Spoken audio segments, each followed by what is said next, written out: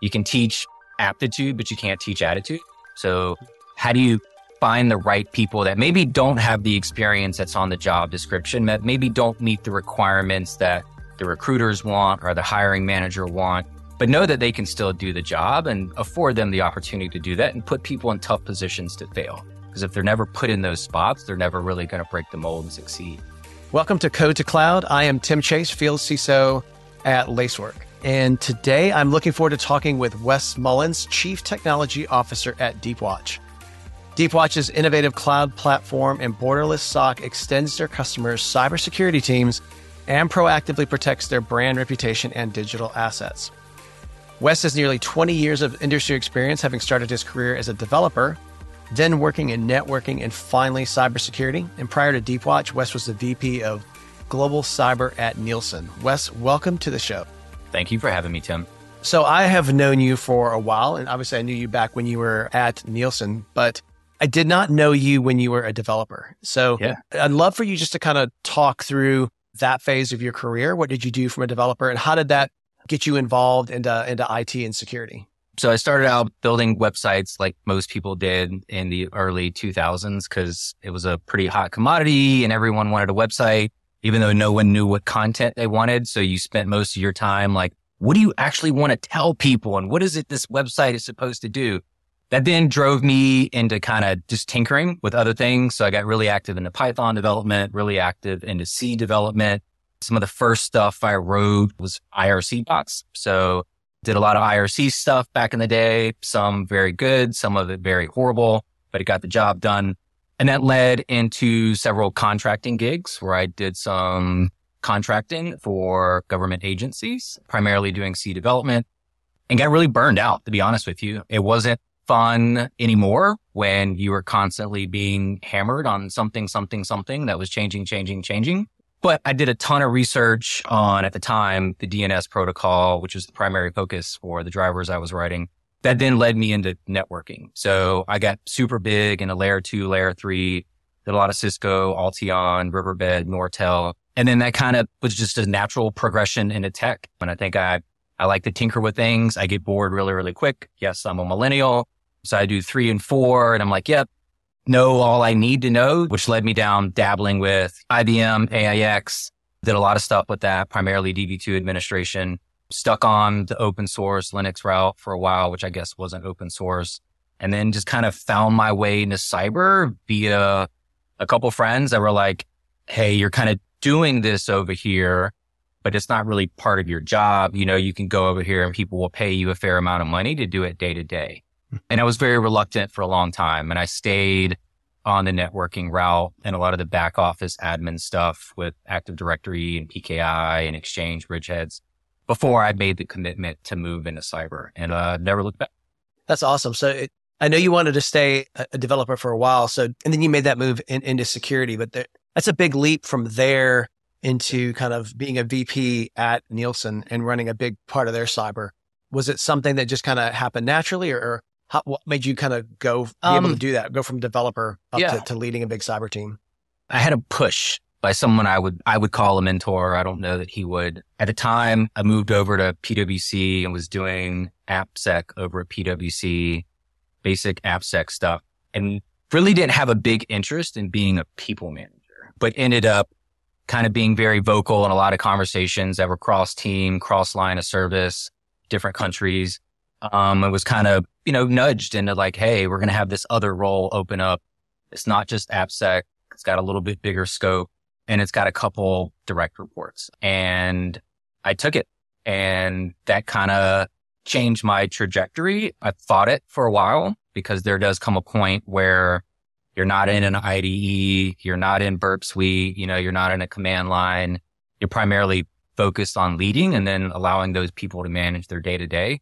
And I struggled for a little while, but then kind of got the hang of it. And now I'm at where I'm at because of it. And I'm extremely grateful for that individual and his push. I love that. Good mentors are sometimes hard to come by, but they're always really helpful. But the other part of that story that's interesting is, you went into cyber, but now you're actually a CTO. And I haven't seen that a ton where, CISOs become CTOs. CTOs typically, may make their way up from VP of engineering or something along those lines. But how did you find that transition? How did that happen and how have you found it? It was not part of the plan at any means. The goal for me was always to get the CISO title. It's kind of once you get into cyber, you're going to go this route or you're going to go that route. My route was always be the CISO, be accountable, responsible for the entire cyber org, which is what I came to Deepwatch to do. So in 2019, when we were created and spun out, that was my primary focus along with back office IT. And through changes at the top, strategic shifts of where we wanted to go as a company, the opportunity was there and I would have been an idiot to say no to it. So definitely took the opportunity to kind of grab the bull by the horn, so to say, and are extremely proud of what we built as a company, not just what I've contributed to, but the people that were, there before me that kind of laid the foundation for us to be where we're at. I'm really excited about the future or what will be the next 12, 24 months. How does the CISO experience help you be a better CTO? Does it provide you with something that you think that maybe other CTOs don't have? Because we've all ran into it before where like the CTOs couldn't, give a care about security. So does it give you a different mindset as a CTO that you're like, man, I wish other CTOs had this experience or knew that? It definitely gives you a level of empathy because, when we were on the cyber side, it's typically hard no's on a lot of things, but it's not no, you got to say, hey, look, we can't do that, but here's one or two other options that are suitable for you to still be able to do what you need to do to accomplish your business goal, but done with a minimal amount of a risk where the cyber team accepts it. But each of those additional options means new rework in code, new rework in database, new rework in auth. So now having been on the CTO side where my keen focus is shipping features as fast as we can ship features, I am typically torn in the, hey, do we really want to push, the CISO forward? David's our CISO now.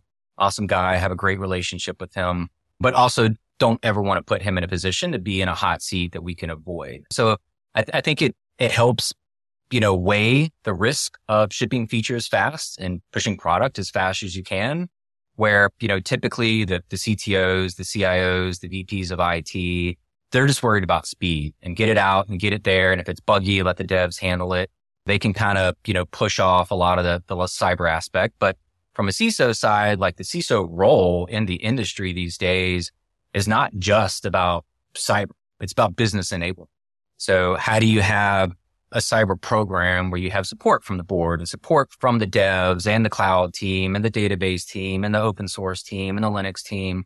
And it's a struggle. I think I have benefited greatly from having dabbled in my career in a lot of other different roles and technologies that I could see an individual just coming up the pure route of being a dev, becoming R&D, being a VP, doing CTO, maybe not having could put you in some really sticky spots. So kind of based on what you've learned, both as a CISO, because I'm not sure that we covered that before you were the CTO at Deepwatch. Just to be clear, you were actually the CISO at Deepwatch, and then you kind of moved over to this role. And so you've got, not only the leadership experience at Nielsen, but the CISO at Deepwatch and then the CTO. Like, what do you think are some of the most critical qualities that a cyber leader should possess? Because, things are changing all the time, right? You know that better than anybody being an MDR solution. Like, what are some of the most critical qualities you think a security leader should possess? First one is culture and people. We can talk about technology and AI and automation. I think any good leader, whether it's cyber or any other role, like needs to have a good handle on culture and the people. It needs to have a great relationship with the people team itself. Something I have learned here and am excited to carry on throughout my career and preach to others is the HR team or the people team, whatever they're called, wherever you're at, like they're your advocates. Like they're there to help you, protect you, like ensure that you're doing the right thing.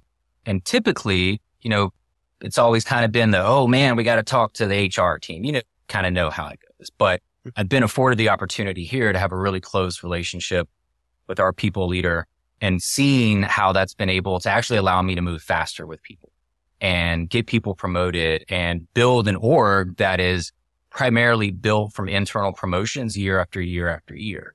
And I think that is very, very critical. And also understanding the fact of you can teach aptitude, but you can't teach attitude.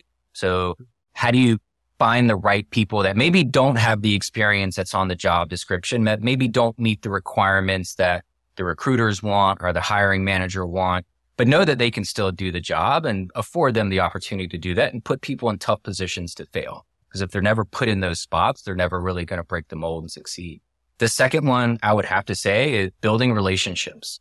One thing I think, both of us probably learned at Nielsen is if you don't have good relationships with the other parts of the business that you have to work with, it's going to be a struggle because you need to get their buy-in. And having a great relationship cross-org, cross-line of service, cross-BAU, BU, OpCo, SubCo, whatever they call it, things just become, things on spreadsheets and swapping headcount and swapping budget and moving priorities up and back become, random phone calls on a Friday. And that's the type of relationships you want to have. So, I think people and culture and then building cross relationships are probably the big ones. And that's not really specific to cyber or CTO or CISO. I think that's just good leadership in general.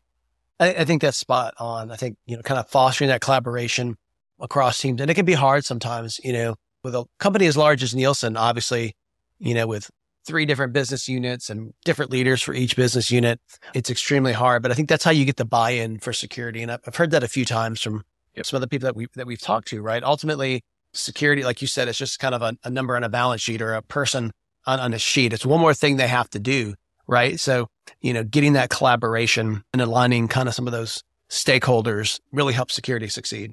Yeah. And if done properly, it goes back to the, security shouldn't just be considered a call center. And most CISOs that are doing it well these days, like it's not considered a call center. It's considered a business enabler, and just imagine the organizations where, the networking team didn't have a good relationship with the cyber team during COVID when the entire company had to go remote. There are situations that will continue to happen where, security is going to be your enabler to go as fast as you can go because they're going to let you know the minimum level of acceptable risk to go ship those features and make those changes that you need. But it all starts with, I'm not saying everyone needs to be best friends and go out and have drinks with each other. I think getting to that point in a career is just a byproduct of a good working environment. But you got to be able to trust those individuals, whether you like their personality and what they do outside of work. As long as you know that when it's 8 to 5 and they're talking about your organizations and they're making decisions on behalf of your organization, that they're doing it with the company in mind. And those tend to be super successful teams and collaboration efforts where you can move mountains really, really fast. I love that. To kind of go along with the whole building and getting respect across different teams, I think you at Deepwatch are in a unique position that not everybody is, where you talk to a lot of different clients and a lot of different prospects. And so I think every one of those teams probably are different. Every one of those clients are probably different. And so how do you tailor maybe your leadership approach to all of these different clients, right? To give maybe have an example of a successful client engagement. It feels like you have to tailor it for each one. So I'm just curious how you approach that. I definitely tailor the demeanor and the approach. I think any good first customer engagement is a fact-finding session, not selling anything, not pitching anything, not comparing anything, most certainly not talking about competition, but really trying to find out what that individual wants, what they need, what they're trying to get, that individual or that organization, and what is their problem? Why are they in a room talking with you and giving you the opportunity when they're equally as busy as everyone else is in the world right now? And then, some people have different personalities, and part of politics is figuring out a personality and someone you can be very direct and rude and crude with that will appreciate it and will let you fly for an hour straight.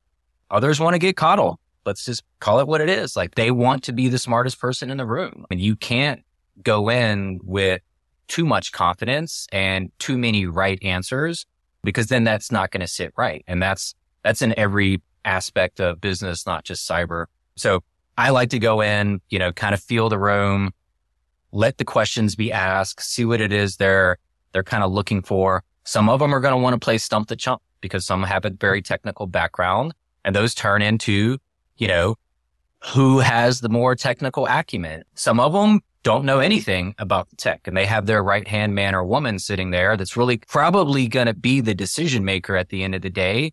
They just want to know if it's going to be financially viable, your company isn't going to go bankrupt, isn't going to get acquired, and that you have preference customers. So it's figuring that out for the first little bit and then, going left and going right through the rest of the engagement. So I don't think there's a silver bullet in one way you approach every customer, because every customer is different and they're all trying to solve what we would consider the same problem, but they're going about it their way, which is not the other organization. Meet them where they're at kind of deal. Yeah, I mean, that's yeah. typically, a little bit of a consultative style, like where you're a consultant, you don't come in with any assumptions, or you shouldn't. Yep. And just talk to them. And what are your problems? What are you most concerned about? Some may have all the money in the world, but they have no process. Or maybe some people have a process, but they don't have people, and just understanding. No budget. Smartest team in the world, but no budget. So can you build it? Yeah, there's a lot. And every organization is, they're going through the same shifting and, economics that the rest of us are. And you've got budget on Monday and you don't have budget on Friday, and unlimited hiring on Monday, and we're laying people off on Friday. And that is a common thing. That's not just a cyber thing. Like, that's the world. And most people, that have been around long enough have gone through 2 or 3 different companies and each of those different scenarios. And there's no right answer. Like, until you're that person in that seat at that time, you can only be so prescriptive. Yeah. 100%. Let's talk partnerships a little bit about. I love good partnerships. Like, I like to have those partners, those people that you could depend on, right? Because security can be daunting. So how does modern security and partnerships drive value for your organization, do you think? I will say the most important aspect is probably not the tech, although I think we all love a lot of the tech and the tech that comes in play with it. It's the relationships and having partners that have their own set of customer profiles and being able to figure out what are they trying to solve, and do they have a problem that either we have a solution for or someone else has a solution for. Like, I think it expands the net when you want to talk about customer satisfaction and customer solutioning, having partners that all have different relationships with different people. Cause, like, Deepwatch would be naive to be like, yeah, we know everything about every prospect. Like, we don't. Same thing as Lacework doesn't know everything about every prospect. But being able to have partners that can bring the right individuals into the conversation when the customer's trying to solve a very specific solution, it's like that Rolodex, that Glenn Ross, like, perfect list of people that are going to answer. Having that means a lot. And I think that's why you see the channel being as successful it is, and the entire partner community. And now you have organizations like AWS really, really leveraging it and getting down deep into it. Ultimately, yes, it's about technology and it's about additional markup and everything else, but it's really about the relationships that allow us collectively as an industry to help the customer in a more holistic manner, where it's not just spray and pray and hoping that something sticks. Yeah, that makes sense. And you guys have done a pretty good job, I think, of kind of having some successful partnerships in the space. Like right now, I know, you're AWS MSSP competency partner, right? We are. Level 1. We are. Level 1 and multiple competencies. Yes, exactly. So that's an example of a great partnership. So what do you think, what are some insights or some factors that you consider when you select potential partners? I think a big one is the partner's reputation. Obviously AWS is AWS. Like, they kind of have one of the best reputations in the world out there. But other partners we have, just like, the partnership we have recently announced with Lacework was very much on, what do your current customer base say about you? What do your employees say about you? And we look at all that. We have those phone calls. We look at what's on the internet. We talk to people. We know people that work there. Like, the technology has to be able to do what it's going to do. But there are a lot of people that have really great technology, but they suck at partnerships, or they suck at running a company and building successful relationships. So the technology is really just what I would call actually a small component of it.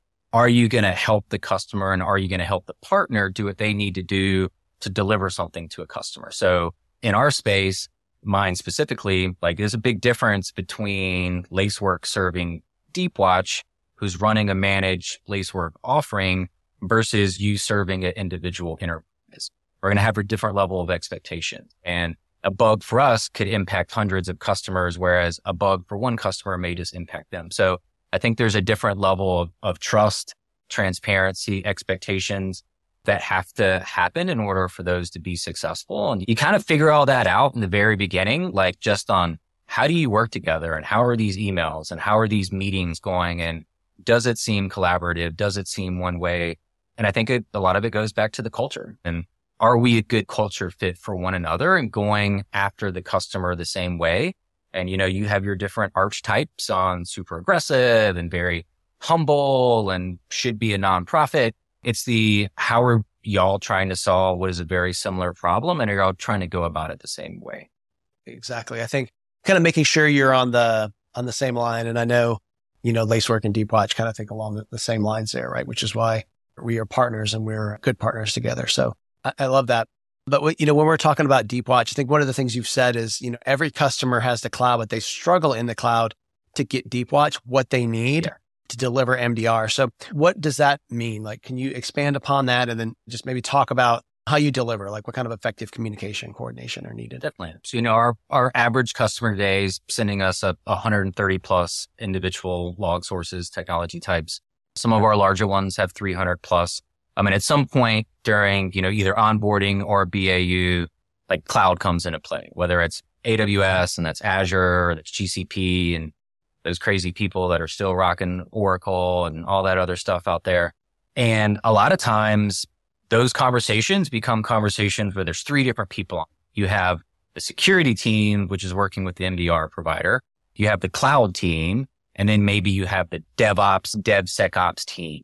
And it's hey, how do we actually get them as your event hubs? And that becomes very what we would call consultative type of work for a bunch of individuals who they're not AWS experts, like they're Splunk experts, and they're threat hunting experts and they're detection engineering experts. And we have all of the documentation that can be provided. But what we have looked to do is to kind of expedite that.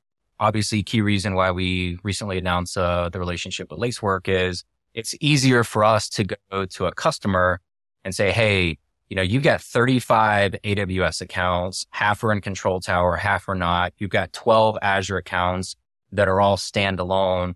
Instead of you trying to shotgun spray, getting us every single one of those one at a time, why don't you go work with a partner that does a little bit better job of onboarding, gaining visibility into that, and then simply send us the output of that. That rapidly increases the time to value for those customers, but selfishly gives me what I need so we can start alerting on malicious activity. Because you can't say when you wind up on the news, well, the customer didn't give us all the data, so we had blind spots. And that's never a position we want to be in, nor is that a position a customer wants to be in. So it's having the candid conversation of, the sooner you get us X, the sooner we can bake that into threat probability value and start providing the actual managed detection and response capabilities you're paying for. Or we can continue to go at it one at a time. And maybe in 12 months, when your Azure admins and your GCP admins and your AWS admins, which are all different, that all then have their own dev teams, can figure out how to get this data, then we'll get you onboarded. And no one wants to wait that time frame. We've also spent a fair amount of time on the AWS built-in program. So Reinforce, we announced our AWS built-in partnership, one of the first to get launched in that as well, which is basically going to allow us to have customers run automations that we have built internally. That's how we build our environment. They've been vetted by the AWS internal cybersecurity team, and we will be allowed to pivot into their environment and launch them and do a lot of that initial grunt work up front. Yep. For everyone who doesn't know that, maybe talk a little bit more about what that is. It's just kind of a quick way for you to get really interconnected in customer environments real quick without you having to tell them to do that at the very beginning, right? With like you said, the spray and pray. I believe you guys are one of the first 10 that got launched as well. It's another example of, we both chose, actually, I think they chose us because there was a long list. So let's, be a little prideful here for a little minute. Tim, they chose us and said, hey, we like what you're doing. We like what your technical team has done. We probably both gone through a vast amount of audits with distinguished engineers and all the different exams. And it's like, hey, we want to solve a problem for a customer, but both of our organizations are kind of, handheld by, we don't own the account. There's only so much we can do. And, AWS sees that on their end as well. And those are their paying customers. So how do we work with each other to where their paying customers can feel more comfortable about their sensitive workloads in AWS and built in as a byproduct of it? So, taking our custom cloud formation stacks and having all the automation in play to go do post-build config at the point of a button. And, that's going to allow us for customers that want to take that route to go launch that will then pre-configure those native services inside of AWS, set up everything they need, start auto logging and forwarding for us. So selfishly, we get the logs so we can see what's going on in the environment and we can start delivering on our service. And I think you guys are in a very similar boat, guys and gals, in a very similar boat with y'all's recent approach with built-in as well. Yeah, we are. And that certainly makes it a lot easier for the customer when they're trying to get it spun up. And so, we've talked a lot about kind of setting the customer up and having them succeed. But, on the flip side of that, how do you make sure that you guys are staying up to date with the threat landscape, right? Obviously, it's always changing. Customers are shipping all this to you, assuming that Deepwatch knows what they're doing and what they're talking about and that they're staying up to date. Like, what do you do to manage that threat landscape? Man, well, I don't do anything because I'm not the CISO. No, that's right. I don't want to say too much. I don't want to be up there trying to put a target on David and his team's back, but we eat our own dog food. All the tech that our customers get, we also use internally. We have a really strong team under David and Chad that kind of handle the day to day. I mean, it's kind of it, man. Like, we have no secret special sauce. We're not going to tell you we're running GPT-6 internally or any of that. I mean, we're following the same approach that we afford to our customers, and we follow MITRE mapping and where our coverage is and NIST and CIS, limited span of control, zero trust everywhere we can zero trust, no VPNs, no site to site, no remote access. It's a very methodical approach, but that's also what people get when they sign up for Deepwatch. So we try to not steer too far left and right from what people actually pay us for.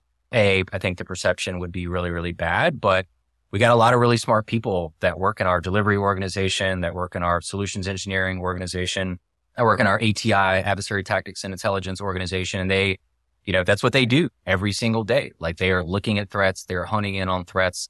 We have a awesome opportunity because we're channel only to dabble with lots of different pieces of technology. I don't want to say we're always ahead of everyone else, but being a startup, living in the space that we're in kind of affords us the opportunity to get in front of some of the, what we would call more innovative products.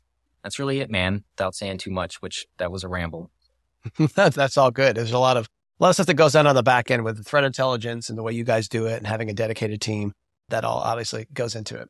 Okay, time for rapid fire questions with Wes here. Okay. Are you ready? All right, do it. Your brain in gear. What's the one tool that you can't live without? I hate to say it because I hate it, but Slack. And we've got Slack bots and we've got Slack integrations. Like, it is a kind of single point of, I can look at Jira's in Slack. I get updates on Jira's. I can look in Confluence. I can look at integrations we have with all of our threat intel platforms. It is a way that I consume information in most cases without having to go to my team and ask. So as much as I hate it, like, it is, I consume a lot from it, and it's how I consume a lot of internal information. Yeah, ditto there. What emerging technology or trend in cybersecurity excites you the most? I'm not saying generative AI, which I do think is really exciting. Now, granted, there are companies that are out there that have been doing it for a very long time. That's great that the rest of the world now knows about it. And it is going to change things the next 2 to 3 years, but I wouldn't say it is the most innovative. That's hard to say, man. There was not a lot I saw at RSA this year that impressed me. And not impressed me is not great tech, but not what I would call new tech. It's hey, we know we've been doing this as an industry, but we're going to do it a little different.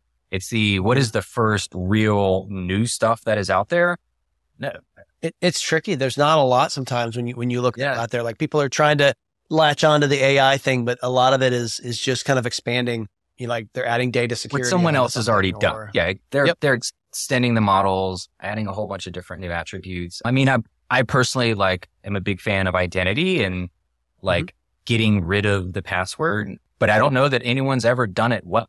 Like, we have dabbled with pretty much every passwordless vendor that is out there, but they're all just still generating Windows passwords and storing them in LSAS like everyone else. You just don't see it anymore. Yeah. They just abstract the token from you. And there are companies out there that are true, biometric and some others, but that is a space that I still think has a lot of opportunity to improve, where it doesn't require you completely revamping your entire infrastructure. So a lot of them are like, oh, well, we can do it, but every single laptop and every single server has to have a way to do a fingerprint or eye scanner. And it's like, well, if you're only getting rid of your user base, but then you still got 12,000 servers that all still have root/root 123, like, did you really solve the true problem? So I would like to see identity as something, obviously AI, ML, all of that is great. Everyone's doing it. It's trendy, just like the cloud was trendy, like after people had been doing distributed computing for a decade. So I think AI and ML will be pretty cool in the next 3 to 5 years. Like, there will be a lot more mature, useful use cases than what we have now, which a lot of it is marketing. Fair enough. All right, last question. How would you describe your leadership style in 3 words? Get shit done. There you go. That's our motto too. I love it. All right. That does it today, listeners. Thank you for listening to another episode and great conversation. If you like what you heard today, don't forget to subscribe, and we will catch you next time on Code to Cloud. This podcast is brought to you by Lacework, the leading data-driven cloud-native application protection platform. Lacework is trusted by nearly 1,000 global innovators to secure the cloud from build to run. Lacework delivers true end-to-end protection, empowering customers to prioritize risks, find known and unknown threats faster, achieve continuous cloud compliance, and work smarter, not harder, all from one unified platform. Learn more at lacework.com.